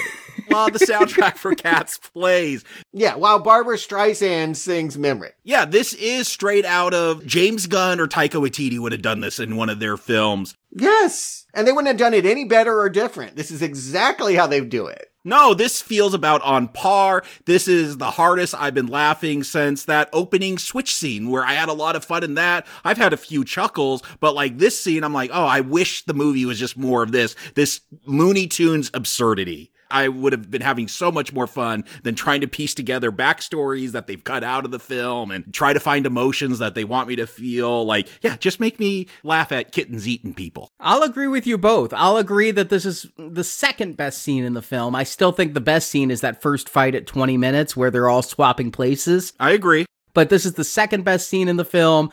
Kittens floating in zero G is cute. And yeah, I think they're going for James Gunn. And I do like the breezy nature of this, where you've got the voiceover on the PA system saying, let the Flerken eat you. Do not run from the Flerken. And the three Marvels show up. And I kind of like Monica in this moment where she's like, I just can't. And she walks away from this. And maybe she literally can't. Maybe she had another contractual obligation to film a different movie. But listening to you guys, I understand why this movie is cut the way it is. The executives can't figure out who they need to please. Some people want more cats floating in space, and some people want more clarity, more drama, more of a traditional good and evil. I just want a consistent tone. I mean, the consequence of trying to please everyone is to have inconsistent tone. I don't know. In the end, I think comedy wins. In the end, absurdity wins. This is a Marvel movie that is going to dare you to try and pay attention to its intricacies by the end of it. Who cares? The cats are floating, and they're all heading to Earth. I don't even really know why they're evacuating to Earth, because that's the planet that's going to lose its sun. They didn't know they were coming for the sun. It's just a surge has disabled the space station, so they got to evacuate before it, I don't know, falls towards Earth. Okay, whatever. Again, like, what do I care? And the space station never does fall towards Earth. It's completely fine later on. So yeah, there was no danger of being there. Yeah, they could have just stayed there, except we want to see the cats eat people, and AMC wants to sell $200 worth of eggs. And now we're at the climax of the film, which we're in a Marvel movie that's going to be a big battle against Darban, and she has opened that portal, which is starting to suck the sun away, which to my knowledge would then give Hala two suns, one of which is dying, and that would probably cause a gravitational anomaly that would destroy the planet. I'm not going to go that deep into it. It's just silly to me. Or the sun's flare can go into their sun, and now the sun is healed. That's what I figured. That's fine with me. I don't need to poke this anymore. You're jump-starting their sun with our sun. It's no fun to poke at something that's poking itself, is the way I look at it. If it has a sense of humor about how dumb it is, then who am I to call it out on it? But this film doesn't have a sense of humor about how dumb it is. They're not commenting on how silly this plot is. You don't think so? Cats flying around? No. That has nothing to do with the sun being a silly plot as well. Like, just because you have one silly scene doesn't mean you get a gimme for the rest. I hear you saying the tone is inconsistent, but I found this movie largely to be a lark, in which nothing really matters. I mean, nothing does matter. I don't think it's intentional, though. Techno speak is meant to give explanations for things that just happen, because it would be funny to watch them happen. I guess that's where we're different. I feel like there's definitely humor in this. That's funny. That's working. But I don't think that was the ends of this film. They wanted to make a more traditional Marvel film, and it got compromised for whatever reasons, a whole variety of reasons. And so, yeah, this is not commentary on how silly the plot is. I mean, it's what it's become. It'll be interesting to see a first cut of this movie. I agree. It probably looked very different, and there was probably a lot more substance to it all. And Yeah, that's not what I'm left with. What I'm left with here in the end, I guess it's a little impactful that 16-year-old Kamala is under that hammer for a second. It's hurting her. Yeah, that was suspenseful. She feels the pain. Yeah, you feel for her, and then she loses that bangle. What's going to happen? I don't know. Anybody got any theories? What happened? The power is too much for Dar-Benn. And Dar-Benn had said earlier, it is worth my life if I can save Hala. So she is perfectly fine sacrificing herself to restart that sun, but she uses these two bands to open a bigger hole in time and space so that you're not just taking a solar flare. I think you're going to take the whole sun. And Dar-Benn, she's not a bad enough person where we want one of the Marvels to kill her, but it's a Marvel movie, so we have to kill her. So she's just going to kill herself by using both Bangles. I'll be honest, I really have no idea what happened in this climax. Yeah, she gets sucked into a hole or something, and then Monica's got to stitch that hole up. Sure, why not? And both Bangles can be worn by the teenager, but because she's not holding the hammer, it's not too much for her. Well, we were told she's actually a mutant, so maybe her mutant powers let her handle both of those Bangles. That's what they said at the end of her TV series. Yeah, that's what I took it as, is she's a mutant. The power doesn't come from her bangle. The bangle has power, but her light powers come from her being a mutant. All right. But you got to remember, like, TV shows and all that to get that. Yeah.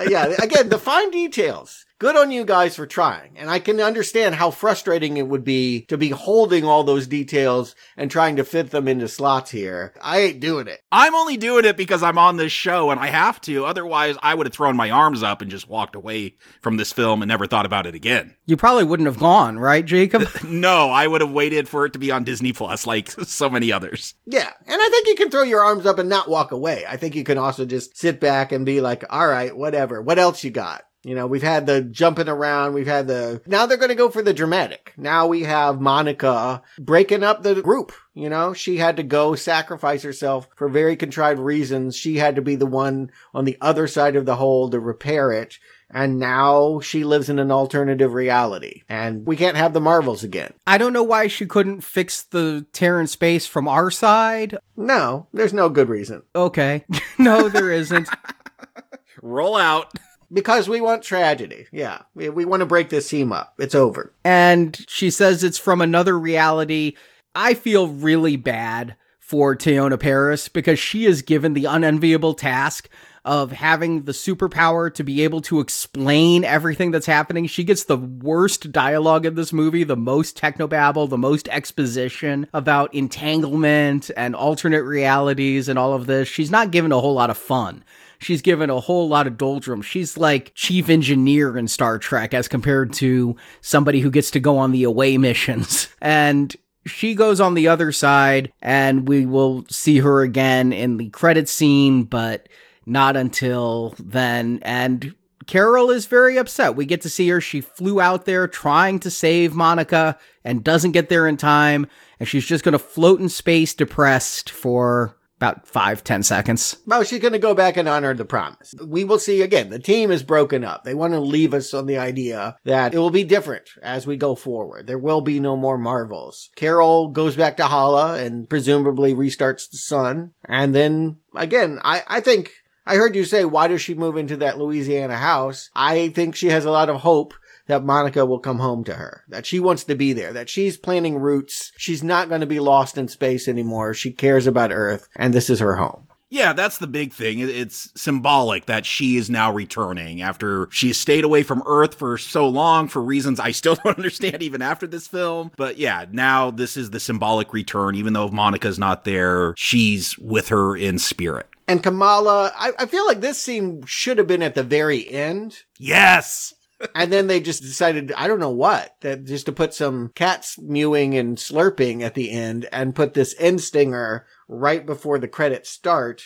Kamala is going to do her best Sam Jackson and try to recruit all the kids for a kids Avenger team. Yeah, she drops that Ant-Man has a daughter, so we can imagine this. And it's been long theorized a Young Avengers film is in the works, or maybe a TV series where you bring all of these younger versions of the characters together. I got excited to see Haley Steinfeld. Again, you're taking my two favorite Marvel TV shows here and bringing them together. So, and while she only has a few seconds on screen, Haley Steinfeld has enough charisma as Kate Bishop with that little little smirk. And she's like, I'm not really a kid. I'm 23 years old.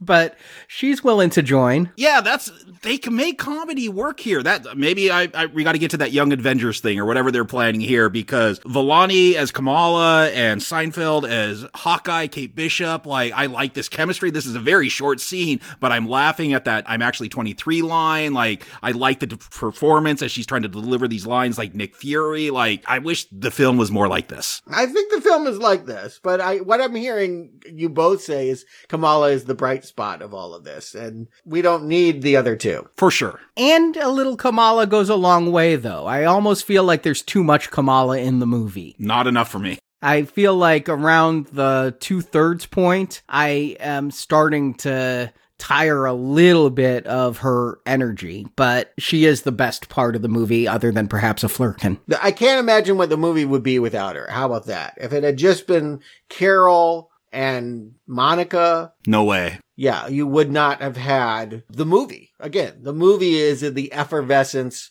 of youth. And yeah, that they're starting a Kid Avengers team, whatever. We'll see. I'm not super jazzed by that. What else would be on that? Thunder, Love and Thunder or whatever. Thor's kid. Yeah. No, we got Hulk. We got Scar from that She-Hulk series. Oh, God. That's right. Okay. That really bad CGI Hulk. That's not She-Hulk. Yeah. Okay, you're right. They built it. We'll see. I'm feeling Disney Plus on that. That doesn't feel like a movie, but we'll see. Yeah, I agree. But what does feel like a movie is the X-Men. And people have been wondering for a long time, and it got confirmed. This is a really powerful mid-credit sequence. This was the only time, both nights that I saw this movie, that there was an audience reaction. Oh yeah, the audience got excited. The first night in IMAX, somebody in the audience just screamed, "Hell yes!" when Beast showed up. The second night, there were just murmurs of approval in the audience. And me, I'm looking at this like, this is some bad She-Hulk CGI stuff. Did they animate this yesterday? What is with Beast looking like the Pink Panther walking in here? It is motion capture, yeah. They didn't put that prosthetic on Kelsey Grammer. But they brought back Kelsey Grammer. Again, I thought they were rebooting the universe. This sends the signal, and the fact that Hugh Jackman is going to be in Deadpool 3 next year, that they are not forgetting what Fox did. That they feel tied to it, and whatever we're going to see. But it's an alternate universe. But they did bring back Patrick Stewart for Multiverse of Madness, too. In some multiverse, this all took place. And yeah, Kelsey Grammer must think it's 20 years ago. He's filming Frasier. He's playing Beast. Yeah, he was even in one of those Expendable movies. Yeah, I agree. He's having a real renaissance that I don't want. But this is a different multiverse or different universe than that one from Doctor Strange. I believe so. Because Monica's mom is in both of these. So, playing different characters. And Kelsey Grammer's going to reference Charles, and Charles was killed by Wanda in that one universe. So, but yes, we have Maria here. Monica's all like, "Mom, you're back," and Maria's like, "Who the hell are you?"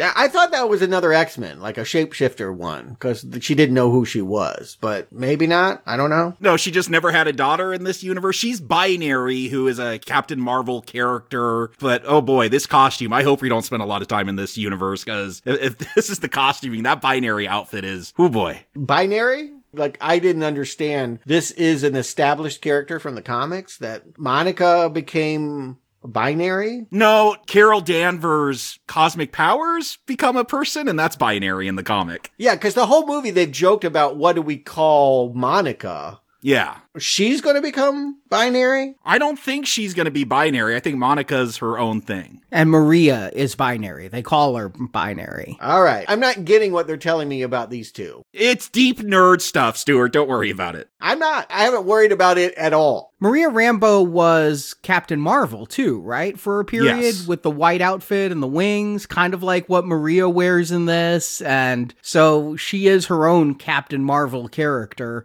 while Captain Marvel was Ms. Marvel before Kamala Khan was Ms. Marvel. And I just realized comic continuity is really confusing.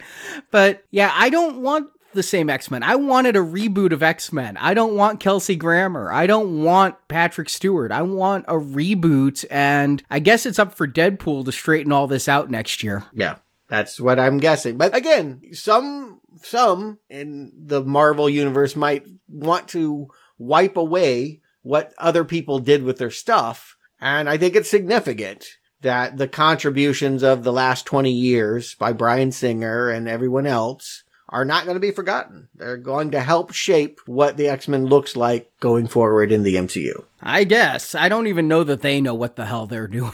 You know, especially with all the changing release dates that we'll talk about in a minute. But before we get to that, Jakob, Stuart, do you recommend the Marvels? Jakob. I want to reiterate, like, what a benefit it is that this is just 100 minutes long. Like, I don't know, like, I've tried to think about all my complaints that I have with this cut. Like, I don't get a lot of the emotional impact. Would I have got that with the 2-hour cut? I don't know. That's the thing. I don't trust the brand enough to even pay off for a 2.5-2-hour version of this to work. So I'm fine taking a 100-minute version that's much lighter. I don't understand a lot of stuff that's going on. I have some fun times, though, like that opening switch scene, the kitten scene, the end teaser with the Young Avengers with Kamala acting like Nick Fury. Like, those are things I could grab onto and say, yeah, I laughed. I was having a good time. The rest of this film, though, I spent like confused trying to figure out backstory. The fact that I thought that AI being destroyed was the climax of the original Captain Marvel. And wow, that wasn't like, they really shoved a lot in here. Of course, it's a mess when you're going to cut out stuff just to trim it down to appease the most people. But this really feels like different movies jumbled together. Yeah, broad comedies, and then all the stuff with Monica and Carol, like, I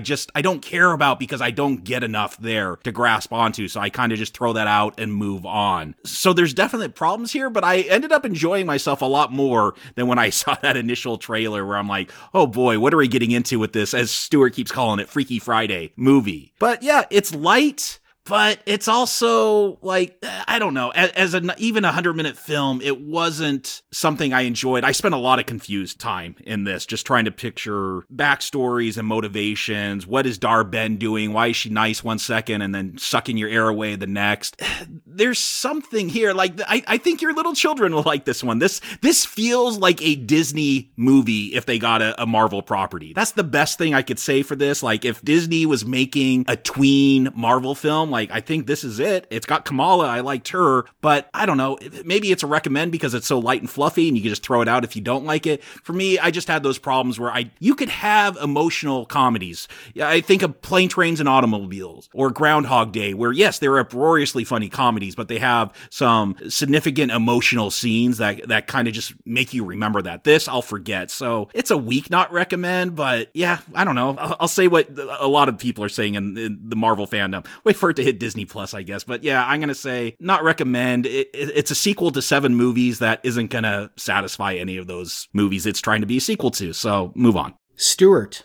Yeah, I heard a lot in that, and I agree with some of it for sure. Largely with the idea that young people are going to respond to this. I'm actually going to predict this might actually be the movie to make your 14-year-old put down their phone because it replicates so perfectly their browser history. Everything that they would normally be doing, like, okay, cat memes, TikTok challenges, dances, yeah, apocalyptic destruction, Disney dances, all in a big jumble. This is how they're experiencing cinematic entertainment. It's like the Marvels rips open a hole in the future, and I can see a time when there's going to be no difference between memes and motion pictures. Like, this is what movies will look like in the future. They will be a jumble of different experiences that, yeah, just feels like web surfing for 90 minutes. And there's a talent to that. You know, I think Everything All at Once was a great dramatization of that feeling and of that experience. But it had some substance that this movie just decides it doesn't want to deal with. I, of course, am left wondering, can I has a cheeseburger? Is there something weighty here for me? Just please give me a kernel of something that feels like plot. Because I admit, like, you know, it's cute and pretty. What happens when we peel away the stickers, the glitter, and all of that?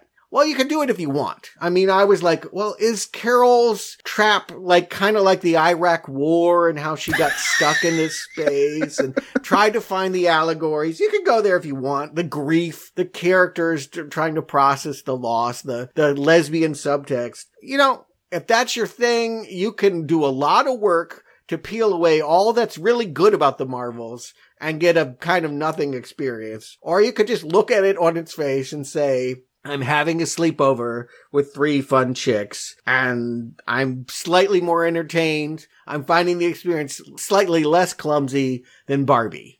We didn't cover Barbie. Perhaps one day we will. I thought that movie was also a messy jumble of feminism and fun that kind of half worked. I laughed a lot more in that.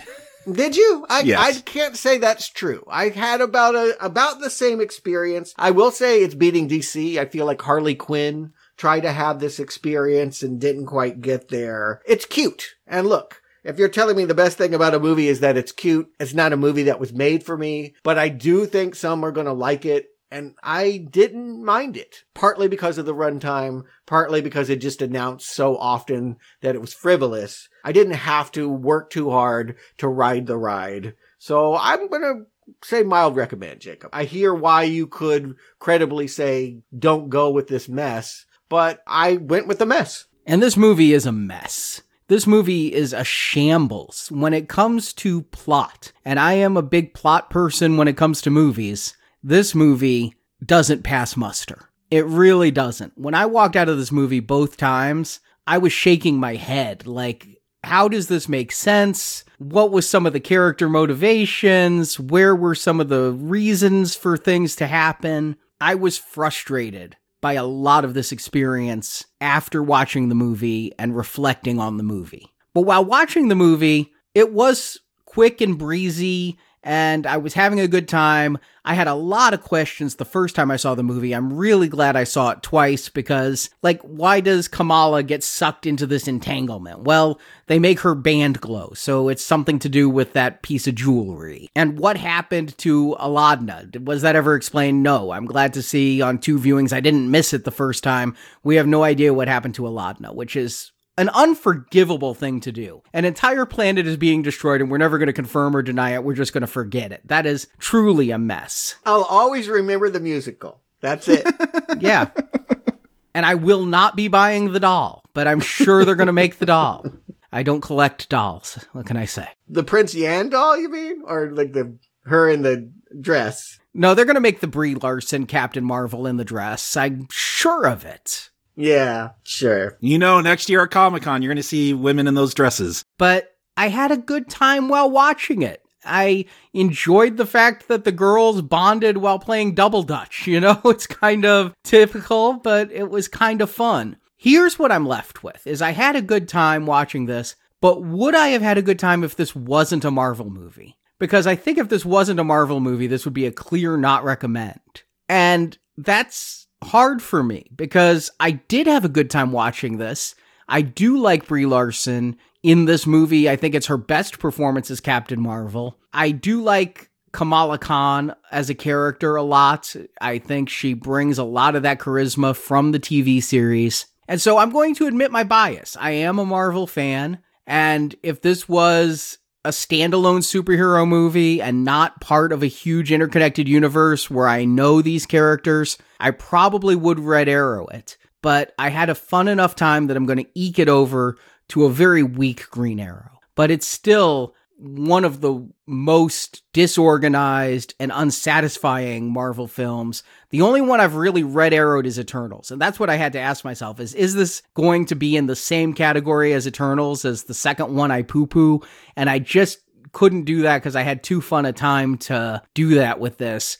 But this film is very flawed. So, am I understanding you correctly in saying it's the second worst MCU movie? No, Thor: The Dark World is still number 2 for me. That one was really not very good. This one probably comes in third. Okay, but it's at the bottom. And to me, I kind of, it's hard to rank at this point, but it's kind of in the middle. I feel like it's better than like a really drab movie like Black Widow. Like, I kind of put it lesser than Captain Marvel, but maybe a little better than Ultron. And I put it around like with Ant-Man because those are comedic superhero films where I just laugh a lot more. And that's why I recommended those ones because the laugh ratio is higher than this one. But it's about on par with Quantumania, probably. I think it might be a little better. I don't know. You're right. On par. But what we think about it is almost secondary to what the box office thinks about it. And while we were recording, the updated weekend estimates have come out. This just did. 47 million for the weekend. Ouch. Ouch. Ouch. Lower than The Incredible Hulk. Ouch. You know what? I'm not going to crow. I told you so. But Arnie, I did tell you so. Yeah, not adjusted for inflation. Incredible Hulk opened at $55.5 million, and this is estimated $47 million to $52 million on that $275 million budget. Whether I think this film doesn't deserve to be a flop, but I think it may be written down as a flop. Marvel Studios' first flop? Yeah, I mean, it's a cautionary tale, and I think it does send a strong signal that what people are wanting is not frivolousness. At this point, let's get it together, right? Tell us where we're going, give us a more concise team facing some, several movies spanning plot line, if it's Kang, if it's something else. But the fact that they got too big, right? And this movie is trying to mop up the mess of 7 other movies just goes to show that audiences don't have the patience for that. Well, and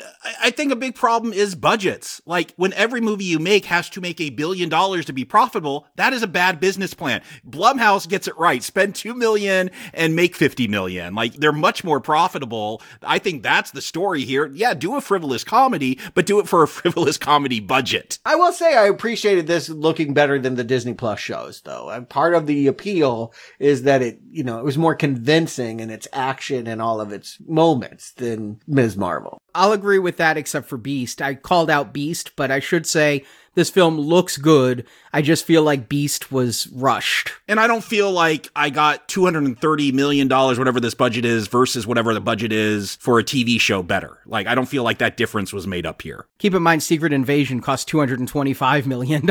Yeah, but it's also 3 times longer than this.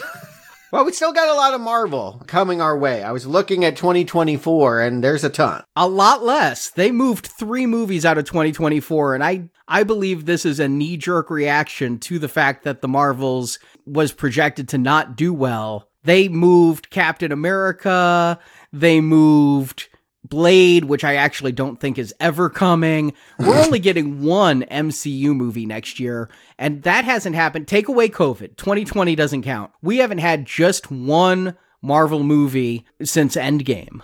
No, even Endgame we had Spider-Man. We haven't had 1 Marvel movie since Iron Man 2? I mean, at this point, I feel like they wiped the slate so they could hurry and get X-Men movies out. That's what I feel like is going to save this Marvel universe, is an X-Men film. That's the most excited people got during this viewing. Like, just get there already, Disney. I agree. Yeah, I think yes, they're taking this time to regroup on their main movies, but there's still a lot of Marvel. I mean, I hear you're saying there's official MCU and non, but already Loki is unspooling right now. We'll get to it sometime next year. Madam Web in 3 months, supposedly. That's not coming. That's not a real thing that's going to happen. I refuse to believe Madam Web is a thing. I love your active denial. You will all the way to the theater be screaming, this is not real. I won't be at the theater because it's never coming out.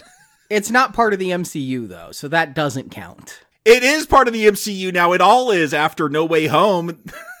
Yes. Venom 3 is happening. They've got Echo, God bless us. Don't we get a Kraven movie next year, too? Kraven, Deadpool. Yeah, I think there's a lot. But for the MCU, we got Echo, Deadpool, and Agatha. That is a light Marvel year. I think they are reacting to the glut and the oversaturation of MCU product. Disney is pulling back and pushing stuff into 2025, 2026. And it honestly, I know they've shot Captain America Brave New World, but rumor has it they're doing a lot of reshoots on that one too. So that's why they pushed it so far to February of 25. Yes, Sony is going to inundate us next year. Theoretically. For Stuart's purposes, he's going to Marvel at least 7 times, maybe 8 if they can get the Spider-Verse done in time for Christmas. Yeah, that'll never happen. It could happen. We are definitely getting Loki, Deadpool, Kraven, Echo, and Agatha, and Venom 3. And maybe we get the Spider-Verse and Madam Web. That doesn't feel like a light load. But I hear your point. Marvel, the MCU, is taking this box office fallout seriously and recognizes they need a clean house. Yeah, Disney is pulling back. The only drop they're giving us is Deadpool next year, which was impacted by the actor strike, but I guess is now back on track as Ryan Reynolds just posted a picture of Dogpool. I wonder if they have Headpool in that movie. They got Dogpool. That would be fun. Well, why don't we do something different? We're taking a break from superheroes. You want intricate plots? We just covered the usual suspects for November patrons. This Friday, we're going to the dark, gloomy world of David Fincher thrillers and see Michael Fassbender as a hitman, the killer. More comic books. Yeah, I guess you're right. That is a comic book, but a French comic book. Very different from Marvel. Yeah, very different. I don't know that I've ever read a French comic. I look forward to hearing you guys. I know you're both reading the comic. I look forward to hearing you talk about it. The Killer just premiered on Netflix this past Friday. And if you were a David Fincher donor back in the day when we did all the David Fincher thrillers, as well as the Girl with the Dragon Tattoo series, you'll get that review. Or if you are a Killer level donor this donation drive or a $50 patron, you'll be getting the Killer shows this Friday coming up. And yeah, if you're a $10 or more patron on Apple, Spotify, Patreon, or Podbean, the usual suspects last Friday. Hopefully you heard that show.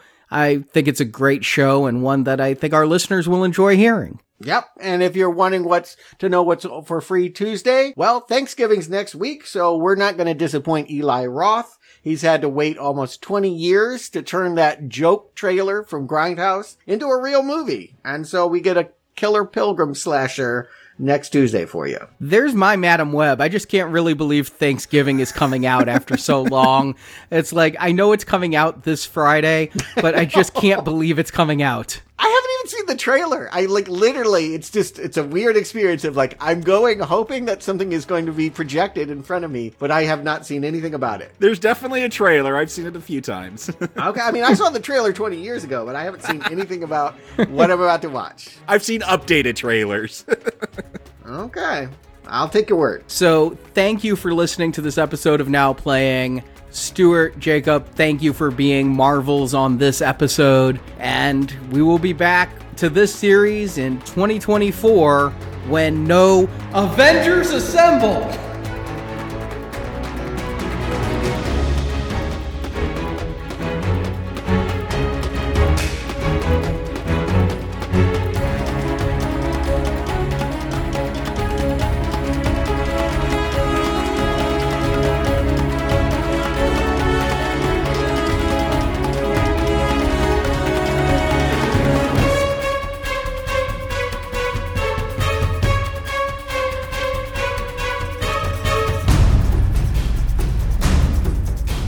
Break my closet door. Okay, I was in space. Oh, so it broke itself. No. See, I disappeared.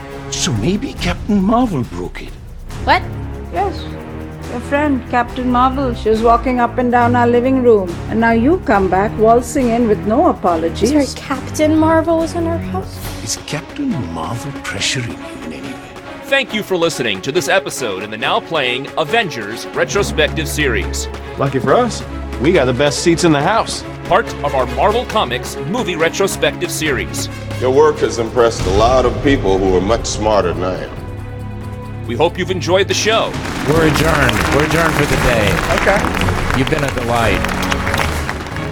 Head to NowPlayingPodcast.com to hear reviews of all the Marvel Cinematic Universe films. From Iron Man to Guardians of the Galaxy to Endgame.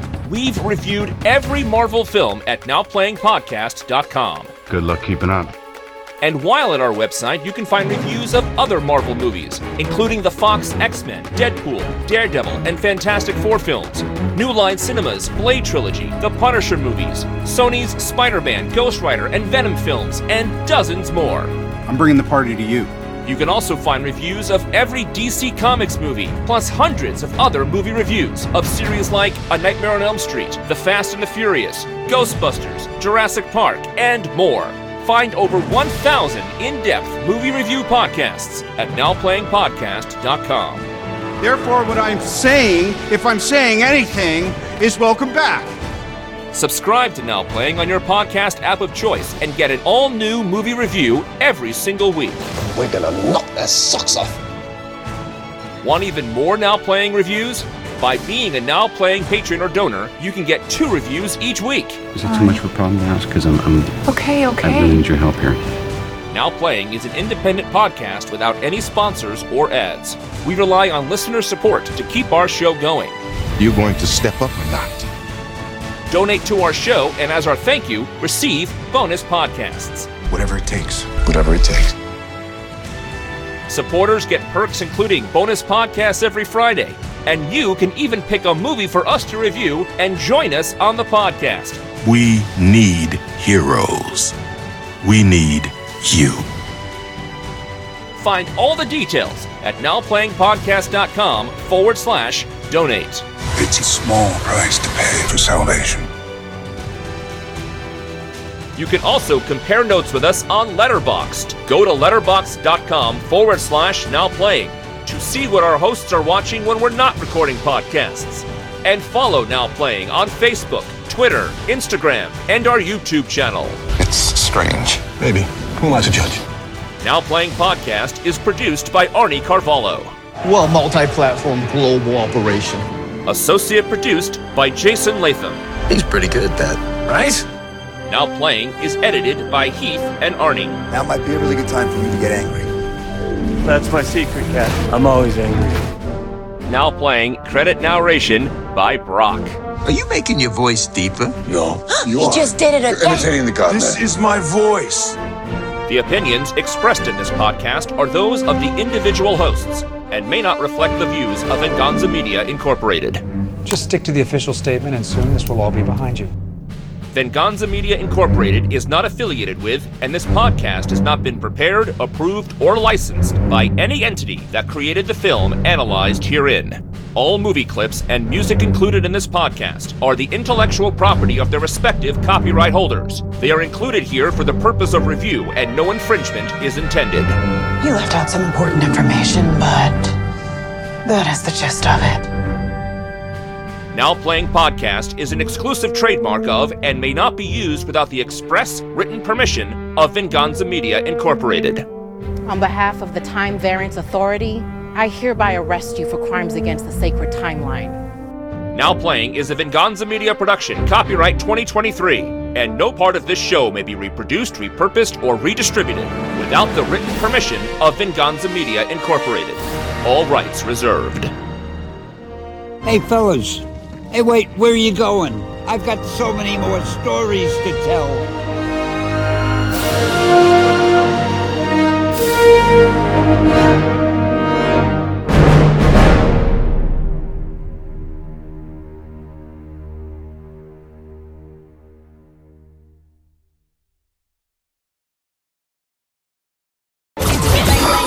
Because there is this moment of, I keep wanting to call her Ben-Hur.